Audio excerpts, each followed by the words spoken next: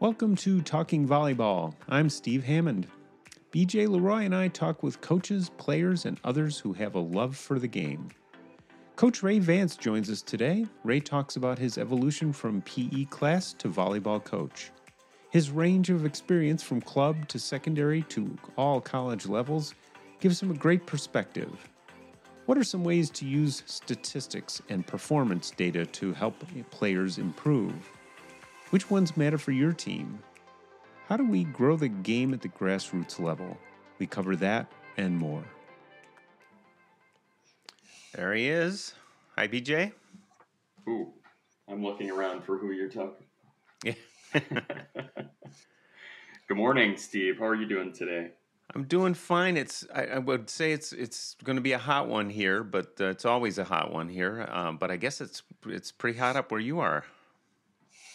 Yeah, it was 85 degrees, so it got pretty warm for us.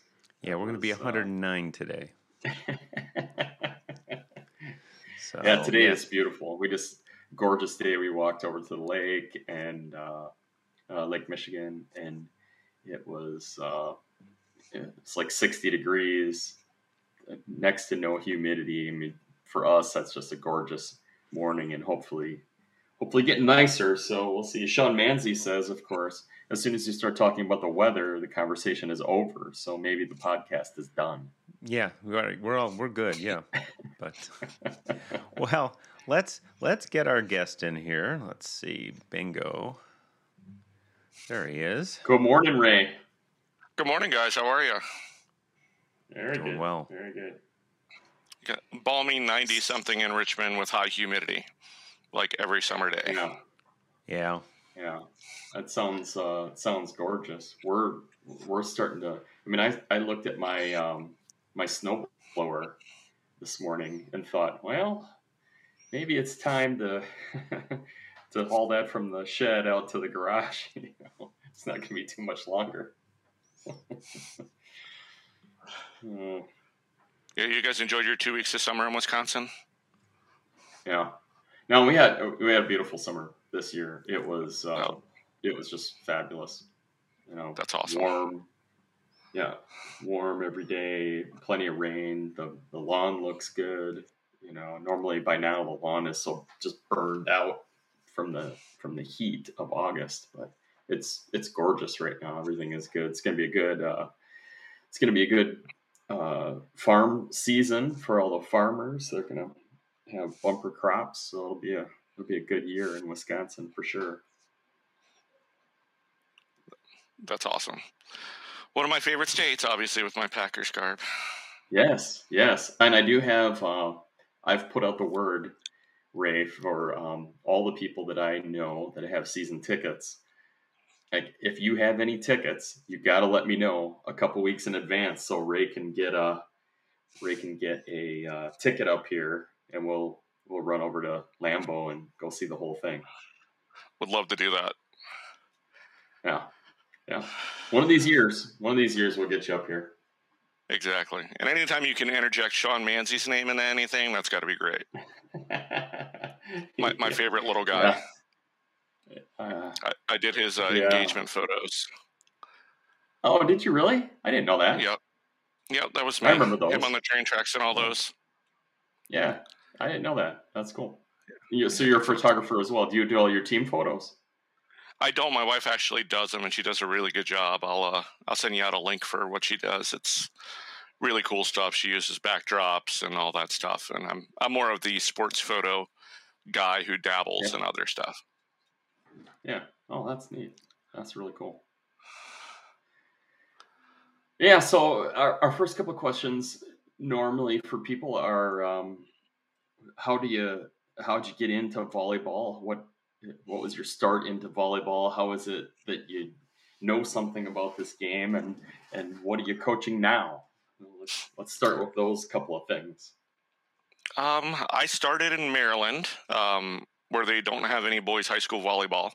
I really like playing in PE class and at my church, and really like that. And then, of course, the girl that I liked was on the volleyball team, so I went to all the games in high school and tried to help out at practice and everything.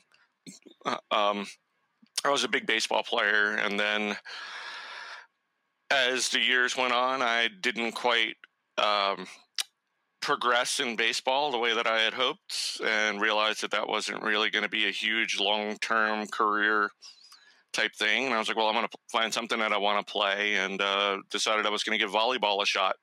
So I went from playing kind of church league jungle ball to taking the class at my community college. And the coach there was like, hey, this really makes sense to you. You're pretty good at this. Why don't you come be my assistant coach?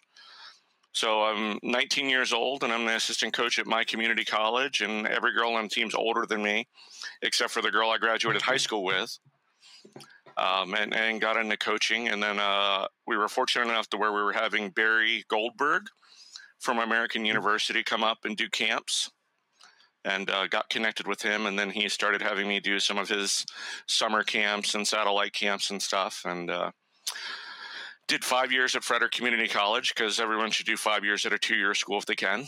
And then got the opportunity to go play at SUNY New Paltz for the great Tony Bonilla, and was playing there and helping with the girls team, and realized that as a player, my limit had pretty much been hit, playing sometimes on a really good D3 team, and that coaching was going to be the avenue that I needed to go into to do it long term, and just started pursuing that. Coached club, travel. I've coached all 5 college levels. I got my first head coaching job at New Jersey City University as the head men's and women's coach there. Got involved with Gold Medal Squared through them. They were looking for a host for a camp, so I ended up meeting Mike Wall and talking to him, and been doing camps for them off and on since then. And went to VCU and was at VCU for 2 seasons, and got married and bounced around a little bit. And right now I'm coaching a high school and a middle school, and I'm starting my own club here in Richmond. And got to go out and visit the national team for 2 weeks and watch how they do all their trainings for the men's and women's before COVID. So that was really awesome to get to sit and talk with Karch and Aaron and John Speraw and all the guys who were out there. Watching Neville run the Neville drill was amazing. So it's been a really good experience. Manzi actually got me in the volleyball coaches and trainers, and I would say I'm relatively active in that group. I would say too. But when we go to convention, I have to say the F in front, and then people recognize the name. Yeah, that's right. I am Ray. 1 year. Who? F Ray. Oh yeah. Yeah, you're that guy. Okay, yeah, the one who has an opinion on everything. Yep. So I've kind of digressed where I'm not necessarily interested in going the big college route anymore. I really like the grassroots, educational level volleyball for everyone type thing, especially with long conversations with Kessel about that kind of stuff. And I feel like that's where we can do a lot of good and really improve the overall level of play by training coaches and getting kids playing however they can, and playing outside of where you have a set court and nets and ways to make volleyball happen without all that. Yeah, that's where I've landed too. I enjoyed my time in Division I volleyball. It's I find it to be very we're in pillars, we're going up skyscrapers. Nobody really works together because it's all so secretive. It's hard for on the women's side. I don't know why so much on the women's side, because the men's side's not like that. The men's side is they work together, and I've even heard coaches say, we're recruiting this guy, but I don't think we can use him. Maybe you could use him instead. And that they're very much more.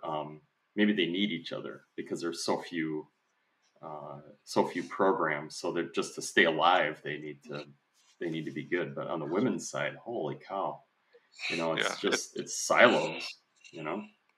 The men's side is very symbiotic and great cooperational relationships.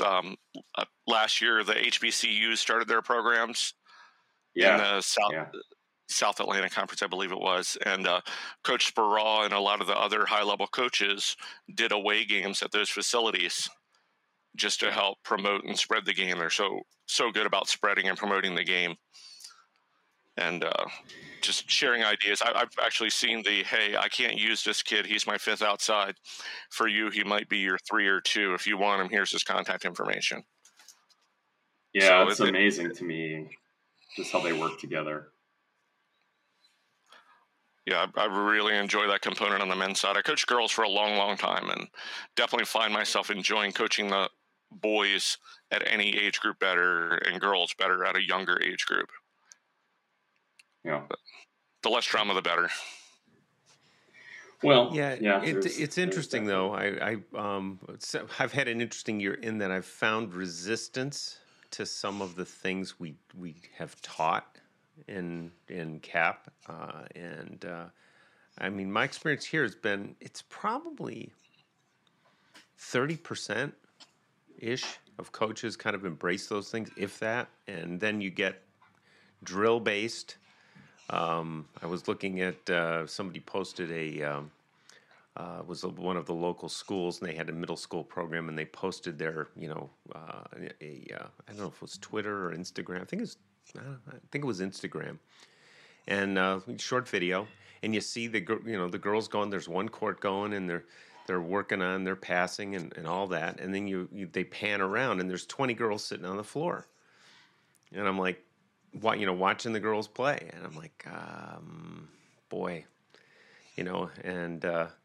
and if you go and string a rope across a gym and have a bunch of 2-on-2 small games, they look at you like you're from Mars.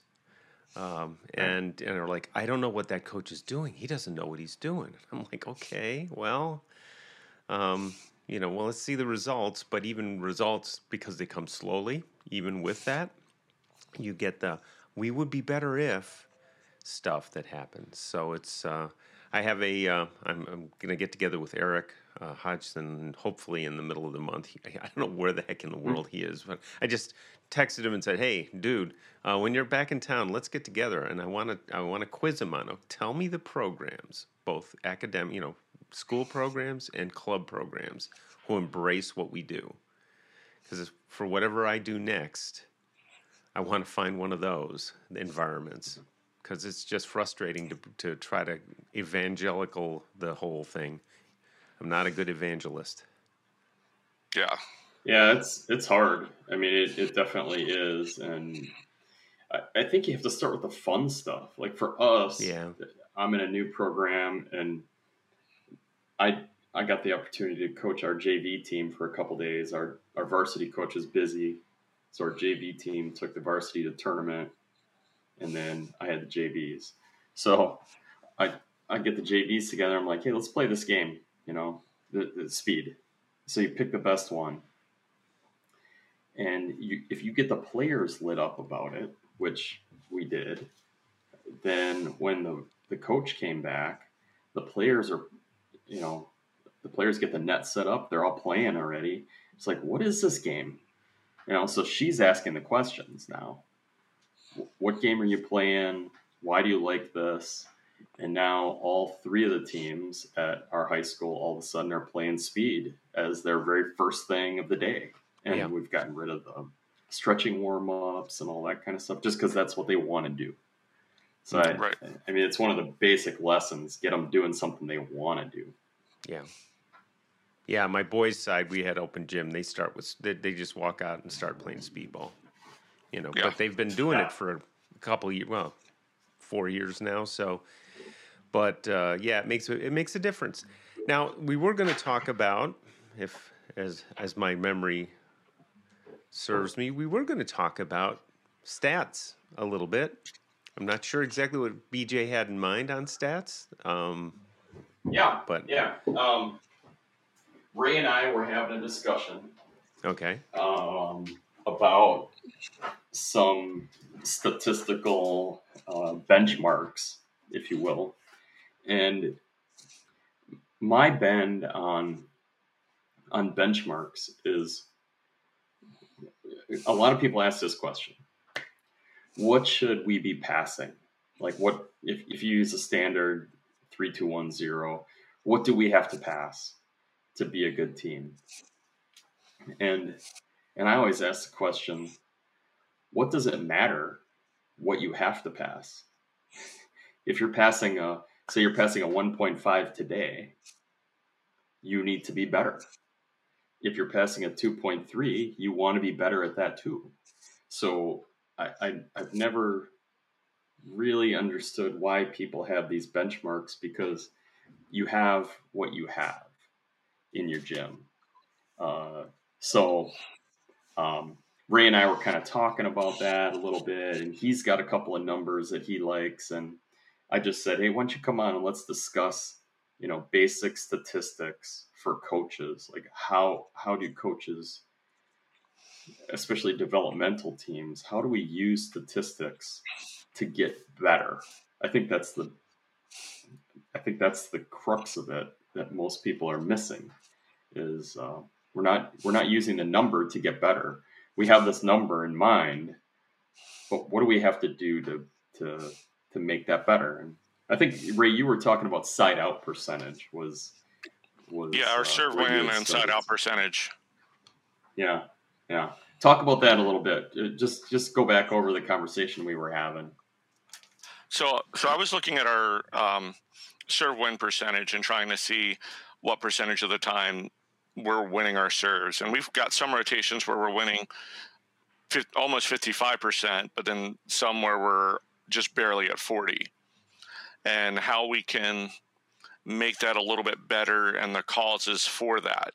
And I mean, as with all statistics, there's a lot of stuff that goes into it, a lot of factors. So if you have a really bad serve win percentage, it might be the opponent's best scoring rotation. It might be, so last year for us, our best scoring rotation was rotation 4, but for them, it might be rotation 1 or rotation 2. So looking at the serve win percentage, and BJ brought up a point that I hadn't really thought about was, well, okay, what do you think a good side out percentage is? And looking at your side out percentage versus your opponents and how that impacts the outcome of matches. And right now we're siding out at 58% and winning 46% of our serves. And I would like us to be around 60 side out percentage based on where our schedule is right now. We haven't played the really, really super tough teams yet. We haven't faced a really, really tough serving teams yet. So I'd like us to get above 60 for that, just because if we're getting that side out percentage, first ball side out, there's not a lot more errors that can happen. But the more the rally goes on, the more people can be out of position, the more blockers might not get back to where they're started. Your base defenders might not be where they're supposed to be. Transition gets sloppier as the set goes on, or as the rally goes on usually. And just things like that. I don't really look at serve percentage very much with our team, because obviously you can get 100% of your serves in with a really, really easy serve, but we're trying to look and see what the pass quality is off of those serves to see how many, because I have a really big team. Our shortest guy who plays front row is 6'1", and we're all elbows and triceps over the net. So we put up a pretty decent block and have pretty good defenders. So we're trying to get as many out-of-system plays that we can get to where we can get 4 to 6 arms in the air blocking the opponent's hitters, and a lot of the teams that we play aren't used to facing triple blocks and solid double blocks, so that really leads to a lot of errors and easier shots for us to play. I think that's an interesting... I love that. I think what you illustrate there is it depends. It depends on what you have.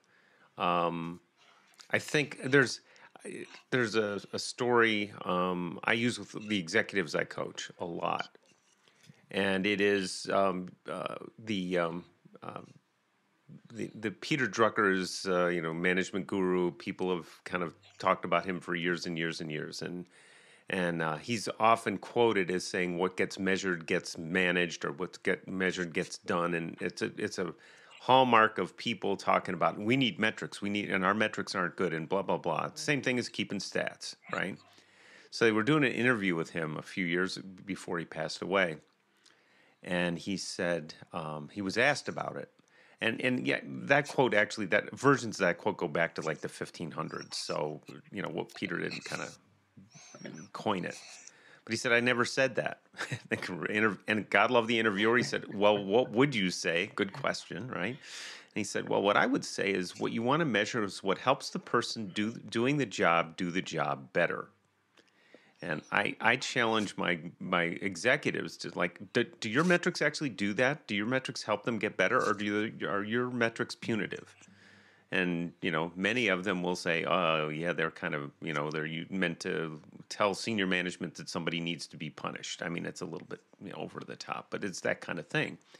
And I realized even today when I'm keeping stats, I'm not using them that way as well as I could. You guys were talking about stats. I mean, I'm passing about a 0.65. Okay, in that world. And my serve percentage is actually better than I thought it would be. We're in the mid 80s, and at my level, serve percentage does help a bit. But I'm at the stage where I have overhand servers who everybody wants to overhand serve. Nobody wants to torque serve or anything else, even if they can't get it to the net yet. And everything's served within 15 feet of the net. So our opponents, once they make the adjustment, don't have a lot of ground to cover. For most, I have one or two who can serve deep. I've got one that did. I forced a torque serve this week and then told her, well, you're going to serve in this match. And she served one, 25 feet back and scored. So it's kind of like, okay, guys, trust me on this. And it's like you can't get them to. It's hard to get them to trust you on that. And part of it is they don't know me that well yet. I've only been coaching them for 3 weeks, but I think I learned a lesson early on to not overemphasize stats, because I did at one point in my career, and it was a big demotivator. They just made them feel bad, and that's not what they should do. Right. Yeah, I coach high school boys, and all they want to do is see their stat sheet and what their numbers were and stuff like that. But then they're just looking at things from a very small perspective. Oh, I hit, 380. And I'm like, okay, but were you hitting where you should, or was it bad defense or bad blocking, or what led to your 380? Or you hit negative 300, okay, but you were hitting against a 6.5 and a 6.6 middle, and you haven't really worked on working the ball around big blocks. So maybe next time when we play them, we're working a lot with the noodles through the net and seeing the block and working on and around the block type things, and trying to find the positive nature in the stats. So we have good misses, bad misses. We're trying to teach the guys to processes for how and why things happen, so that they can do a lot of self-correcting, and I can ask them a question, because I ask hundreds of questions every practice, probably like BJ does. And why do you think this happened? Why do you think that happened? And getting them to think about it at that level. One of the stats that the only one that I really keep on the side is our earned points versus unearned points, because we do have kind of a guideline where if we earn 16 points, so an earned point is a kill, a block, or an ace. If we can earn 16 points in a set, we generally win that set about 60% of the time. So if we can get to that 16 number, and the boys know about that number, they're like, oh, well, and I'm going to get a block this time. Okay, well, let's go get a block. All right, well, I'm going to get a kill. Okay, well, let's get that kill. So keeping it small for them in that respect, I really like. I don't like them look at their hitting percentage, because then I'll start not making errors. They'll lose some of their aggressiveness because they don't want to have the hitting error on their stat sheet. Yeah. And bring down that percentage. Right. Yeah, we found I first heard the earned points idea from Jim Keene, and we talked about that, and he was saying that I think he says their number is 17. So if they get to 17, they're going to win. So then I took that, and my coaching style is, let's be super aggressive. So my team was actually, we were at 19. We had to earn 19 because we were so aggressive that we were giving away, giving away errors. We're going for high hands and chipping the block and taking big swings. So we had to get to 19 earned, but other teams were helping us by, given a lot of errors. So I think it's neat that you mentioned that, because between the two of us, you're at 16 for your coaching style. I'm at 19 for my coaching style. And it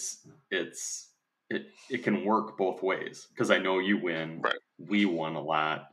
It's just a matter of how you're doing it. So that lends me to the idea that there is no magic statistical threshold for either passing or hitting. I mean, you're talking about your guys are hitting 380 or the negative 300, or they're all over the place, but they can all be good.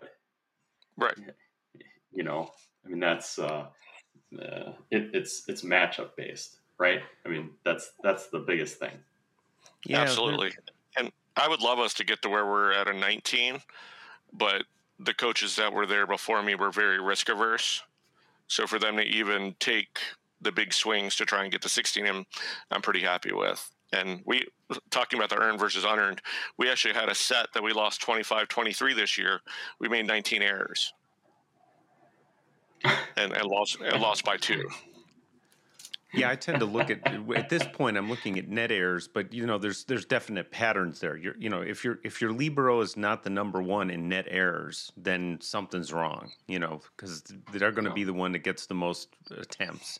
And if they're way off the chart, then you got to look at something. But it's got me looking at things like, my lib's pretty good. Her range isn't great, and she's been doing this for a while, and it's one of those things where it's part of her identity.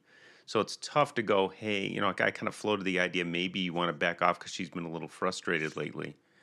But I don't really, I gave that up. I said, look, I respect you enough. I'll leave that up to you. If you're frustrated enough to bring somebody else, and we've got one candidate to do that, I'm good with that. And but BJ, you said something many moons ago, I think, about, okay, maybe what I need to do is talk about tightening up her range of what she's responsible for, to give her a better chance to get her numbers up, and the ones who are developing and doing a pretty good job on my outside hitters, open them up a little bit more. And so those are the kinds of things when I look at a big disparity in that net errors, and then I look for, okay, the next 2 should be the outside receivers usually, and then when you get up to a middle blocker, they're going to make some errors on attacks if they get a lot of them, but for the most part, they're going to be my lower numbers, or my right sides in my offense are probably my lowest number, but they get the lowest number of touches. So then you got to factor that in. But it's nice to be able to look at all that stuff. And by the way, how do you collect your statistics? We have the huddle assist, so that does all the breakdowns for me. And then I'll usually go back as I'm watching the match and track something that might not look right to me. So we had one match where it said we had 3 blocks, and I recall in my head that we had at least 7. So I'll go back and check that. Or if it had someone who seemed like they were really skewed from what I remember, I'll go through and kind of stat out what they were doing. And it lets you pull up all of their swings for that match. And then if there's any assigned to a team, then you can go through and look, okay, was that a team attack or was that something else? And kind of get it a little bit cleaner. And I remember having to do all of our team stats on paper back in the 1900s with little tick marks. Many of us still do. Yeah. And now I use the tablet with TapStat, which is a really cool little one where you just tap and go. So you've got all of your things there, and you tap it, and it adds a +1 for whatever it is.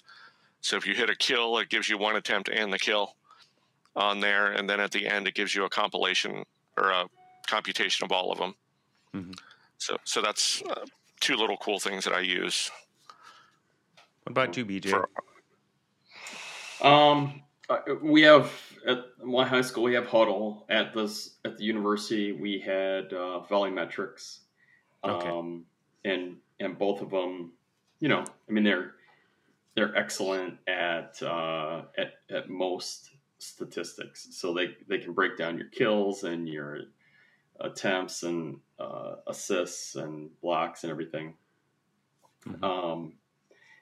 a couple of things that I value, it just are not available in those in those pieces of software. So one, I think it is very important where a passer is on the floor and where the passer receives the ball. So if a passer is great on her left, we want to serve her on her right. Or if a passer is good in zone 6 but is not good in zone 5, we want to attack her when she's in 5. So that sort of breakdown, I've only met, I don't know, I think I've met about 3 or 4 people that have done that sort of breakdown. I wrote a program, between my dad and I, we wrote a program that every time a server serves a ball, we can track who the passer was, where she was on the floor, where the ball hit her, in one of 9 zones, high left or low right or whatever. And then it compiles all that data to show you where that player is good and where she needs work. So we do that for both the opponents in scouting and then for our own team. And this is always a question that I ask people: how to use stats to get better? Well, here's an answer.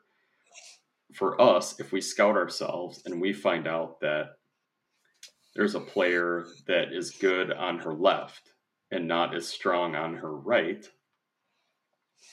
then we want her to step farther to the left to create more opportunities on her right.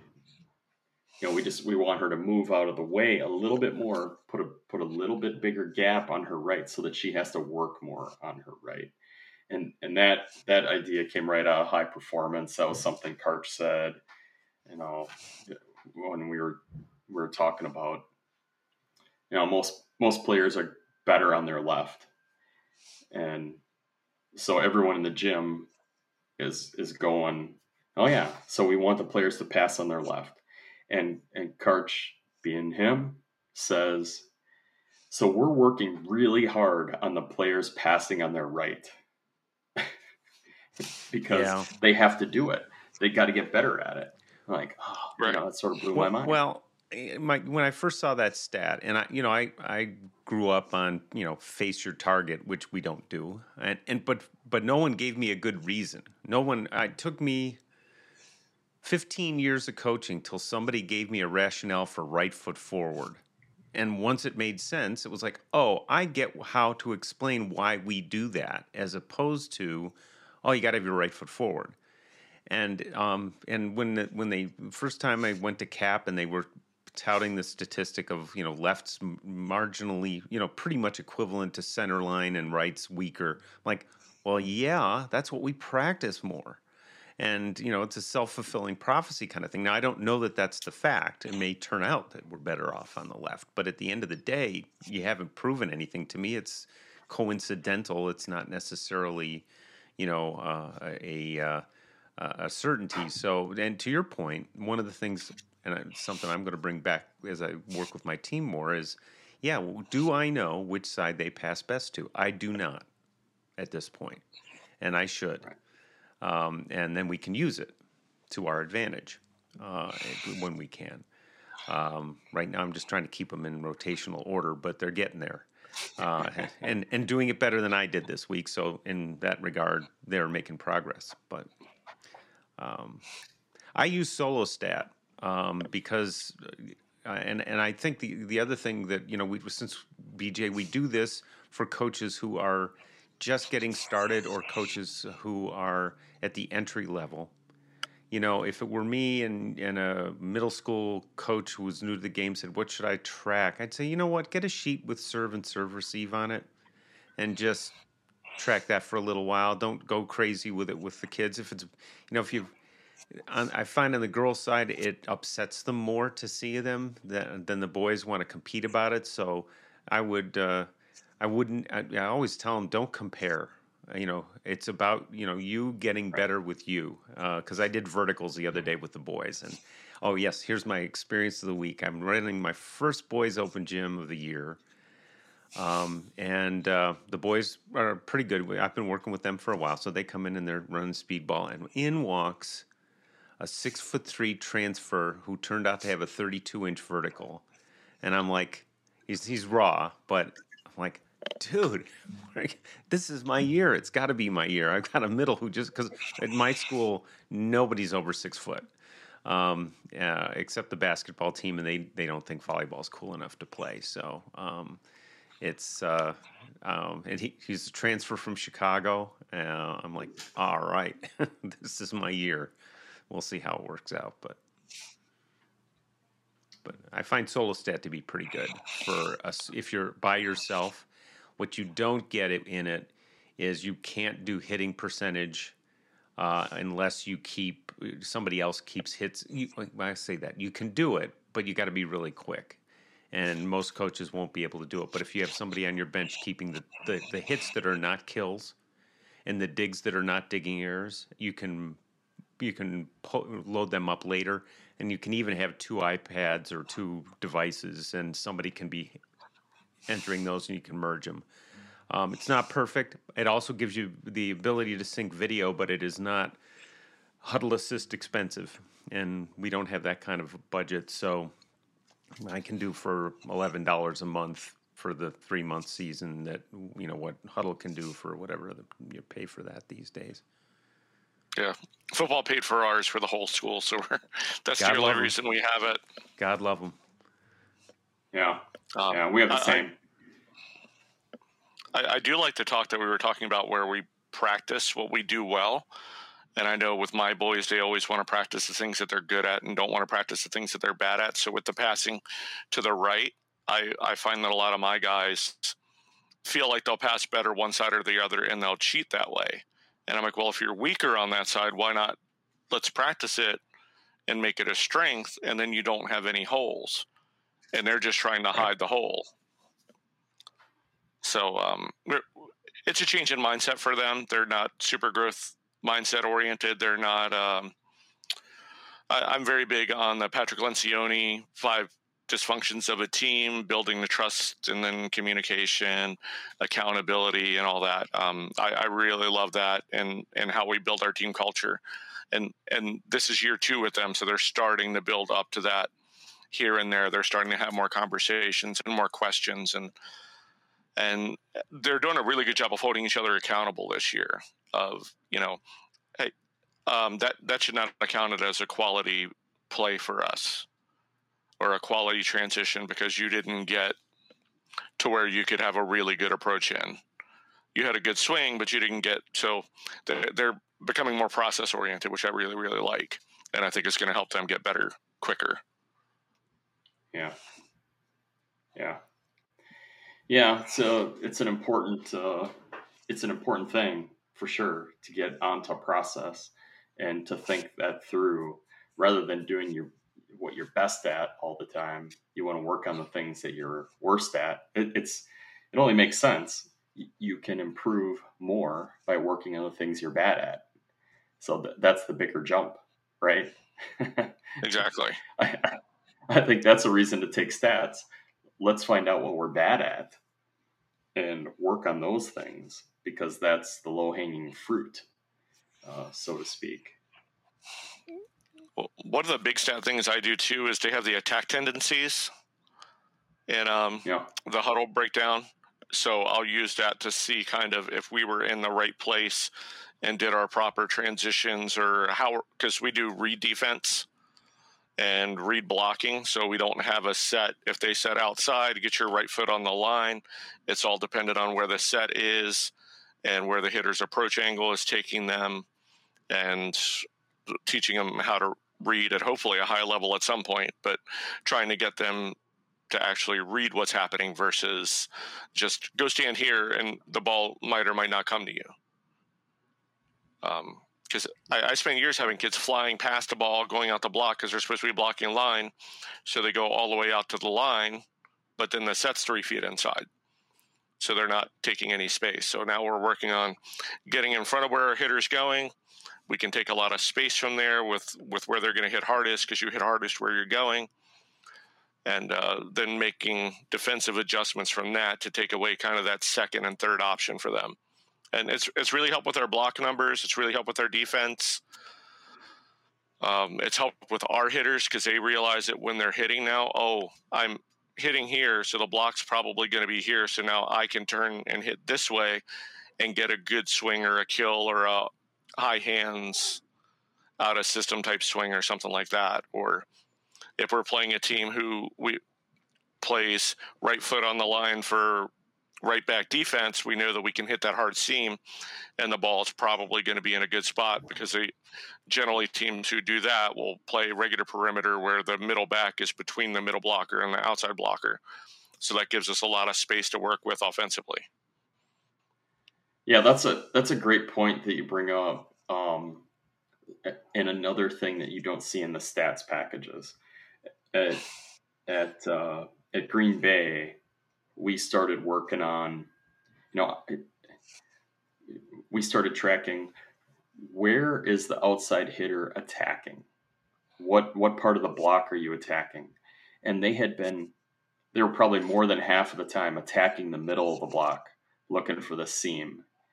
And so I started tracking, when you attack the outside of the block, how much more successful are you than when you attack the inside? So we went from, we're attacking 60% of the time at the middle, but we were actually hitting negative when we attacked the middle of the block, and we were hitting like 350 or 380 or something like that when we're attacking the outside. Like, hey, let's shift, if we can, to hitting the outside of the block. And it didn't take long before now we're 60, 70, 80% of the time hitting outside the block or attacking the fringe of the block. And guess what? Our pass numbers went up. I mean, that's something you cannot get in the normal stats package, but those are things that are obviously important to coaches like us. Exactly. And I love the 9-quadrant passing. I actually talked to a friend of mine who's an app developer about how to make that. And I just wanted to be a really, it could be a stick person, and okay, they passed top left, it was a 1 pass. They passed middle left, it was a 3. And being able to track that and have that to let us know, okay, well, we definitely need to serve this person to the right as much as we can. I feel like that's it's a little bit higher level, but knowing that people generally pass better to their left and middle, and serving away from that has really helped our guys with their serve numbers and getting the other team into less ideal situations in serve receive. Yeah. But I would love to have an app like that. It was a game changer for us to be able to look at where, and I felt like we knew things about the other team that they didn't know about themselves. We're tracking them. We know that this player, when she's in 5, is bad on her left. And you might assume, hey, players are supposed to be better on their left, so you might assume that, but you can find these little holes. And at obviously at Division I level, that's bigger. I mean, at where I'm at now, it's going to be more about, well, this passer is better than that one. So right. We're going to avoid that passer and let's target this one as much as we can. We went so far as to program what a coach called versus what was served. So if a coach called, we didn't do it by areas, we did it by zones, or gaps, 1, 2, 3, 4 gap, which I got from Jay Hossack down at George Mason. Of course, you all know him. Love Jay. Yeah. And they don't call 1 or 6 or 5. They call gap 1, gap 2, gap 3, gap 4, whatever gaps there are, and that's where they're attacking. So we went through that all and figured out, all right, this girl is good on her, if she's in 1, she's better in gap 3 than in gap 4. So let's attack her gap 4. It can get really detailed. I think you can go overboard. Like I said, with our high school, I think it's going to be more about tracking. This player is a Division I prospect, libero. We got to stay away from her and go to this player instead, Right. As opposed to attacking a zone. But it's just kind of, you have to be good at leveling that up or down at wherever you're at. Yeah, I think that's really important. Even the understanding. I mean, I'm still working with players who are just now getting to to know what the number zones are and where they are, and that makes it a very different educational kind of experience. They're like, "Oh, is that 3 again? Where's that?" And some who know a little bit more, but I do like the idea. I'm probably going to use that with my boys. So when you're using gaps, let me describe it. A 3-person serve receive. The one gap is kind of down the line to zone 1. Is that what you're looking at? Yeah, that's exactly it. Okay, and then you got so you got 4 across the back, and then you can decide what you want to call the ones between the short ones and in between the short long kind of stuff. Yeah, the great part about that system, and I didn't recognize it right away when Jay was talking about it, but say you have only 2 passers. Well, gap 1 is still gap 1, and gap 2 is the next one over, and gap 3 is the third one. If you have 5 passers, which might be a middle school, you have gap 1, 2, 3, 4, 5, 6. You've got all these different gaps. So I don't know that middle schoolers, probably most middle schoolers, aren't able to hit a specific gap, but that doesn't mean that we can't target them, right, and learn how to hit them. And then obviously you can go short, right at the passer, or deep in the gap. So you just have to have a system of how do you call a short 1 versus a deep 3 gap.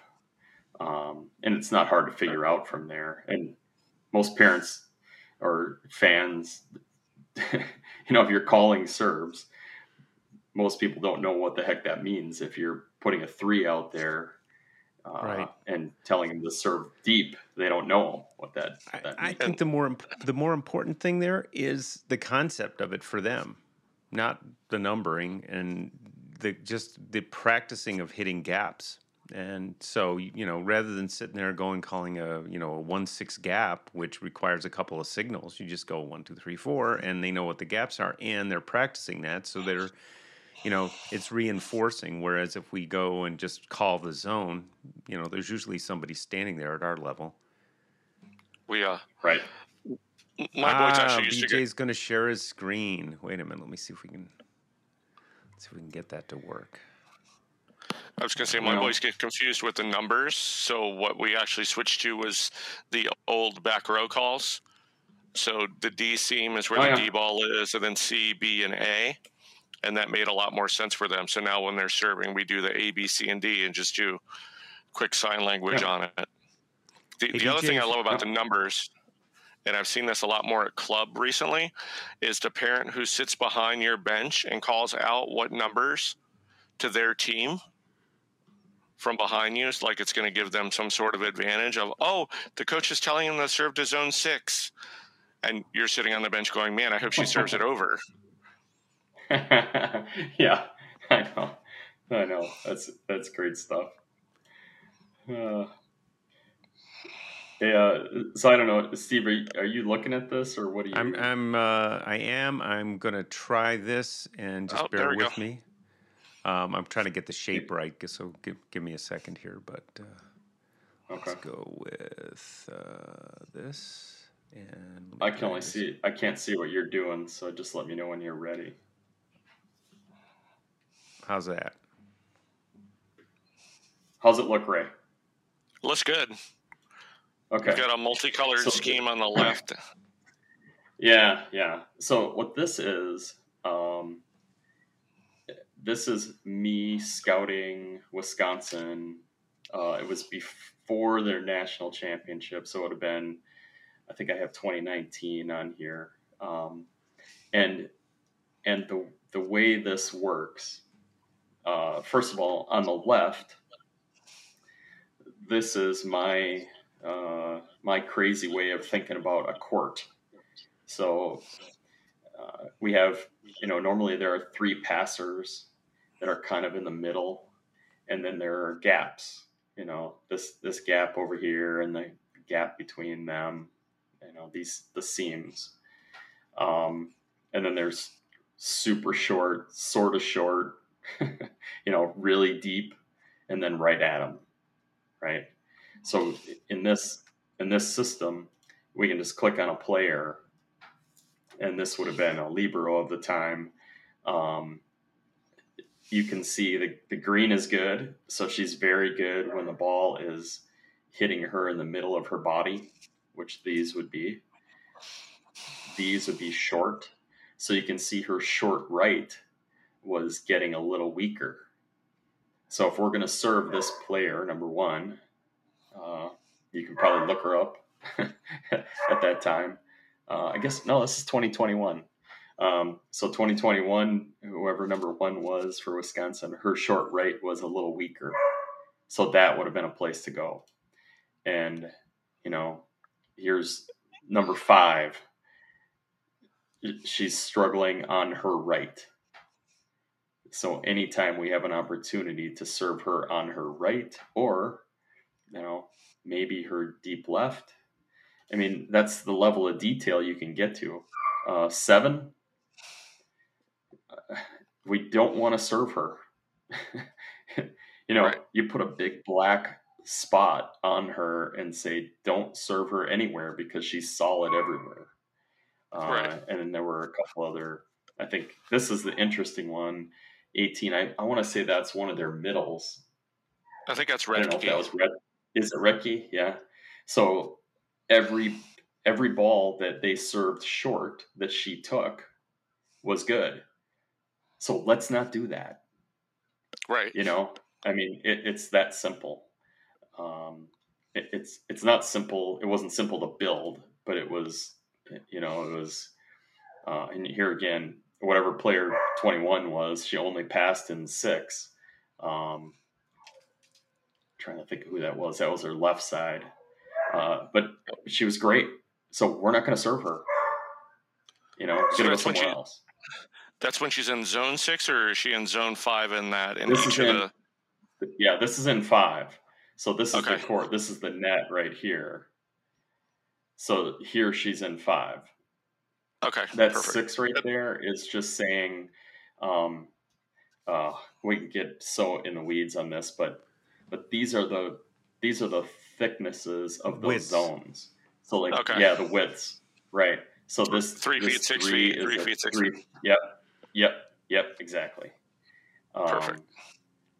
So in that 6 foot width, we didn't want to serve her, but obviously we're targeting. If you go back to one of the players that had a lot of touches, you want to target the seams, and this player, pretty obviously a libero, she was good in those seams, right? So we want to stay away from that. We don't want to go anywhere near her unless it's her short right. But and Redke was 16. I'm not sure who 15 was. Yeah, I don't remember. I was close. Yeah. Anyway, just it gets detailed, but it doesn't have to be that bad. You can do that on paper. Just we've done again. This it comes down to what you can use. Yeah.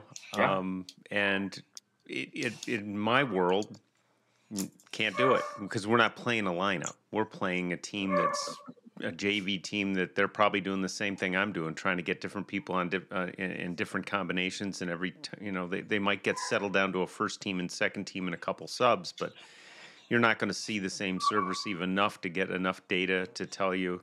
And the kids are, they have a good day and a bad day. I was telling them we played averages, so my setter had a bad day one day and a really good day the other day, and that's, I told her that's fine, So it varies, but there are some things that, one of the things I find helpful for stats is that it either confirms or contradicts what I thought I saw.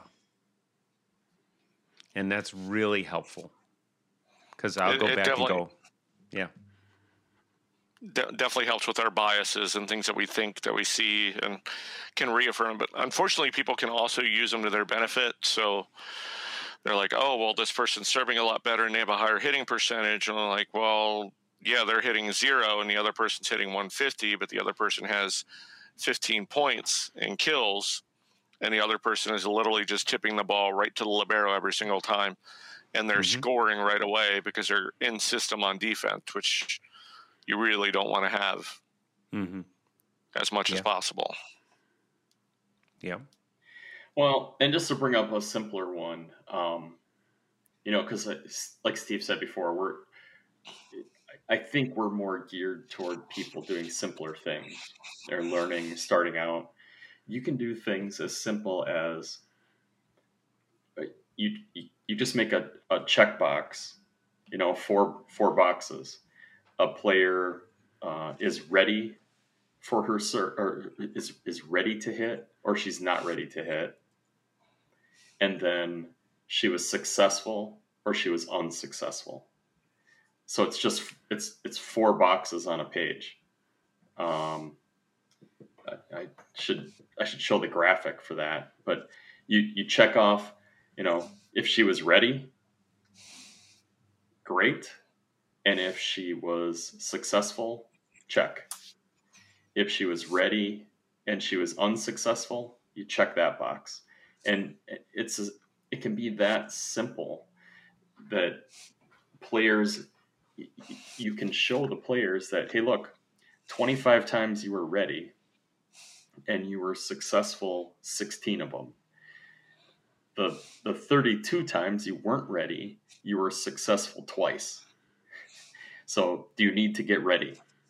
It's that kind of stat. That's the kind of stat, though, I think you would wind up doing after the fact, which is if you've got the time to do the video, that's a tougher one to capture in game. And that's where, I have not used iStat Volley, but people speak well of it. And I think it gives you some shot tracking that you don't get in SoloStat. I just find SoloStat about the limit of what I can do with my brain. And I also know that coaches who can, probably do data volley almost. It's so it varies. So it's what works for you, or, I like taking it myself only because it keeps me in the game and tracks who's my next server and what rotation I'm in, and gives me all that information if I'm doing it properly. Right.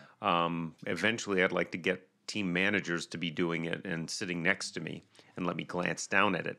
We're not there yet, but we might get that way for our boys' season this year. I'm hoping to maybe get there. I just think there's so much more value in tracking things that you want them to do. Did you get ready to hit? Did you attack the outside of the block? Did you 1, 2, 3 reach on your pass? And then show them you were successful when you did this, or you were unsuccessful when you didn't. Those are some of the big ones for me. I love that as a process type stat and things of that nature. We're having a hard time with our middles getting swings in transition, but part of it is they're not getting off the net, and the other part is they're not open and available and letting the setter know they're available, so then they're not getting the ball. Because we preach with our setters, if you can't see them or know where they are, you can't set them. Yeah. And then we put the onus on the middle. You need to be up, you need to be loud, you need to be where you're supposed to be, and then we can run you in transition. And when we do, we hit at a much higher percentage. We score really quickly. If we can get a first ball transition set to a middle, we're scoring like 70% of the time. But we're not getting those because they're not in the right place. That's why we warm up with what Mike Hewlett used to call available, and it's real simple. They got to transition. We don't do hitting lines. They transition. They call their set. All three of them go. Whoever hits, next guy double ducks under the net and plays. Well, that's pretty simple, but it forces them to transition and call their set, and that's all I really want them to do. We're on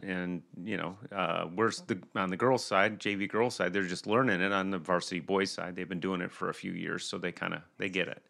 But it is really helpful, and you're right, it's tough to get them back.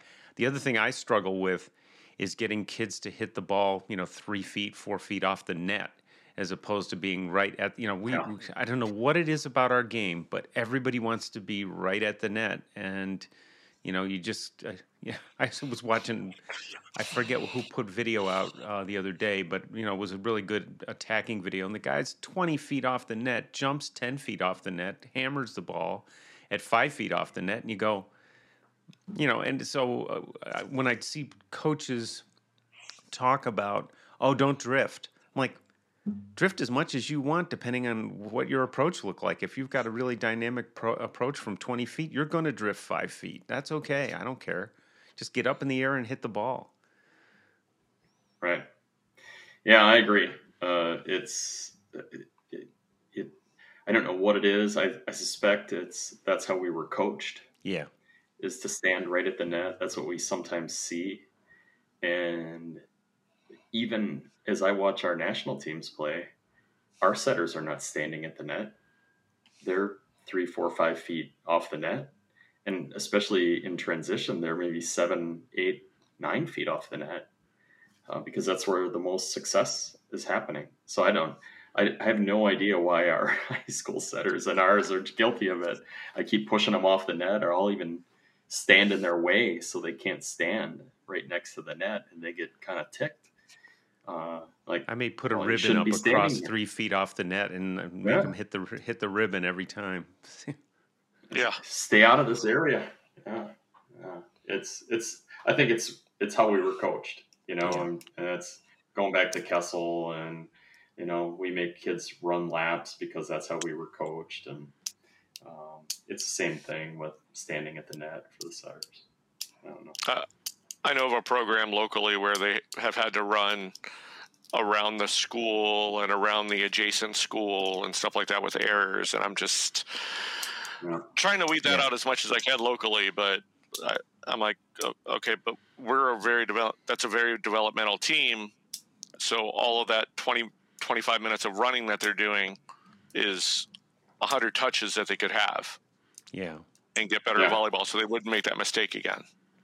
Yeah, and if they ran a rope and played short games, it'd be 200 or 300 touches they could get. But no one would ever do that, because that wouldn't look like volleyball, because it's over a rope, and the rope isn't at 7 feet 4 inch or whatever it is and change. Right. No. Yeah. We actually do be the net, which is I think some people call losers the net. Yeah. And I love that for our warm up. We do that all the time. So they're like, how many games do we have going? I'm like, well, we have 36 guys in the gym, so we have 12 games going, and they're pass set controlled and moving around, and they're like, this isn't a good workout. And then after about 2.5 minutes, 3 minutes, they're like, can we get water? I'm like, no, it's not a good workout. Remember, you guys, this was too easy for you guys, right? And then Ray, you just set off a light bulb. Because I've been doing shuttle passing for my 3 minutes, and then we got our 6 minutes of running available and serving. I'm going to introduce be the net instead. I think that'll be more fun for them. And shuttle passing is kind of ick, but I mean it's good in that it gets the heart rate up, it gets them moving. But I'm going to change that this week. Yeah, we call it either living net or monkey in the middle. Yeah, as another name. Loser becomes the net, be the net.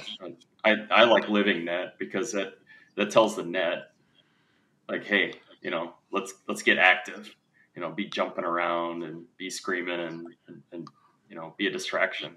It It can also help with your hitters if they're having problems seeing the block, of working around the block there. Yeah. So that's kind of what we're using it right now. Of okay, we're going elbows, so we're trying to tip or roll past the elbow, and then defender is getting to where they can see it, and then they are there and can play the ball too. So we're adding facets to it to try and get them better quicker. The cool part about that drill is you can go. The basic drill of be in the net is 1v1. Right. But you can also go 2v2. And if you think about the 3v3, now you got 3 players playing against 3 net players and 3 defenders. And then it's a game. What does that look like? Yeah. Yeah.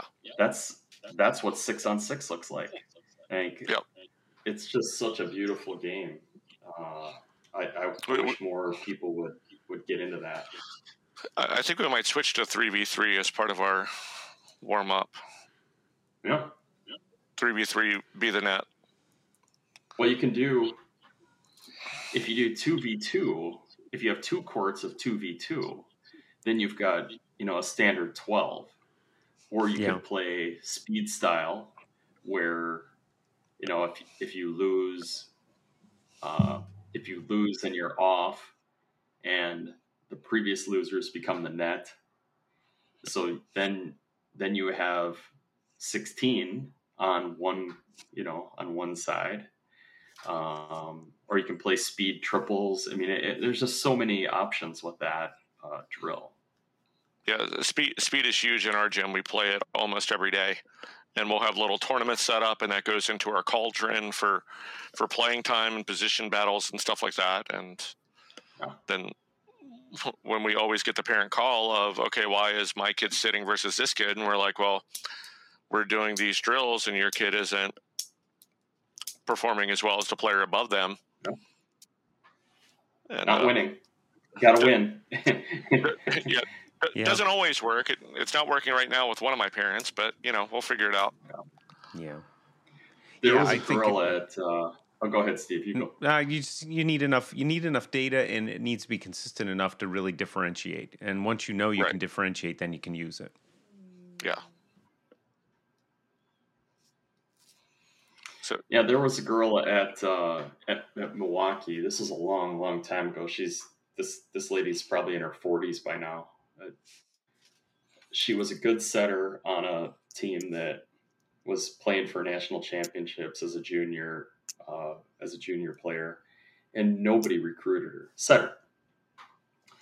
And because nobody recruited her, she didn't know what to do. So she's here in Milwaukee, and she's like, well, I'm going to go to UWM, and I'll just go be a walk-on the volleyball team. And the coach at the time noticed, I've heard this secondhand, but the coach at the time noticed that every time that player was on, the team she was setting won.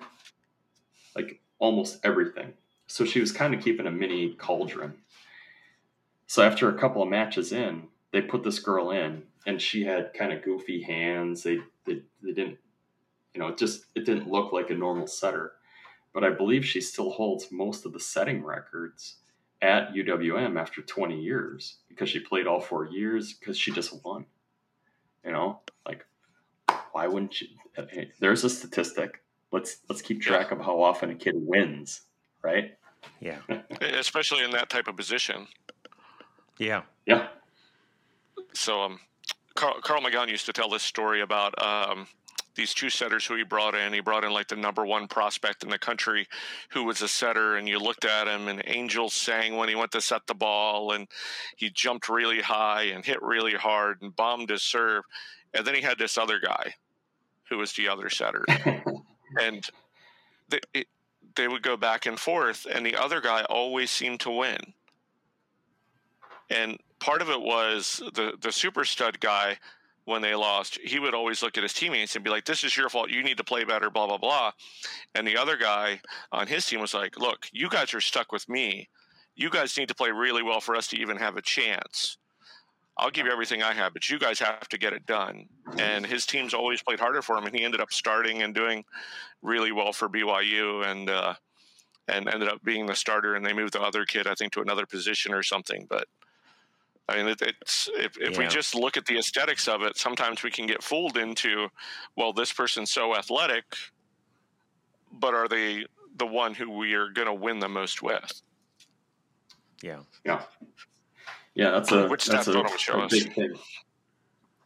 Well, and timely, bringing up BYU, they've been in the news a little bit in the volleyball world recently. So I hope like heck they're figuring that out and coming to a good and positive outcome, because I like you guys both respect Carl and Chris and all the people that have worked there. But boy, they just have to get that. They got to get that straightened out, whatever the problem was there, and come to a conclusion on it. Yeah, it seems to be happening a lot more. I've seen a lot of it online where people are doing the same thing at other high school and stuff, and it's just despicable. Yeah, me too. I brought it up with my girls, and they're like, "Hey, that happens to us all the time. That's we get that every time we go visit school X." And I think they're right. And it's one of those things where you can have a word, but you got to prove it. And where do you put your energy? At least at my school, I think we've just about killed negative cheering. We do have some of the guys in the student section making noise, kind of distracting stuff when people are serving against us, which we're trying to discourage. But I have not heard we like free points and you can't do that this year. And our to be fair, our high school association is definitely cracking down on that stuff. And so we just try to stay positive, and so far so good.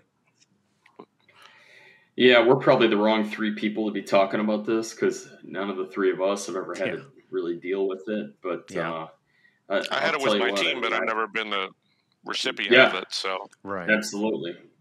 So we can be sensitive to it. But yeah. I mean, for me, I've got maybe in our program of 30, 38, 40 kids, we've got maybe 10 kids, black or brown or Latino. And I've known these kids for 3 weeks, and I'd do anything for them, so I'm looking out for, any of that kind of BS that people are going to throw at them. And I would have no problem pulling them off the court and getting on the bus, we're out of here. And, we forfeited a match, but you guys, your school's got to figure it out. I have pretty good confidence in our conference that they're going to take care of those things. Well, one of the things that I can recommend, because I did it this week, was I went out and somebody provided the link to the Oregon training that they do for coaches on this topic, which they're way ahead of the game on. And it's about a half hour of stuff, maybe a little less than that. Definitely time well spent. Gets you thinking about a process, so it's not just jump on the bus. It's, here's what the refs and their conference, here's what the refs are responsible for doing. Here's what the site administration is responsible for doing. And if you go through those steps and it's not taken care of, that's the time to, pull back. But that's not something, to be fair to the coaches who are involved, that's not something that comes naturally to a coach. I understand, it's so it's good to practice it and go through it's like, it's like the drills they do for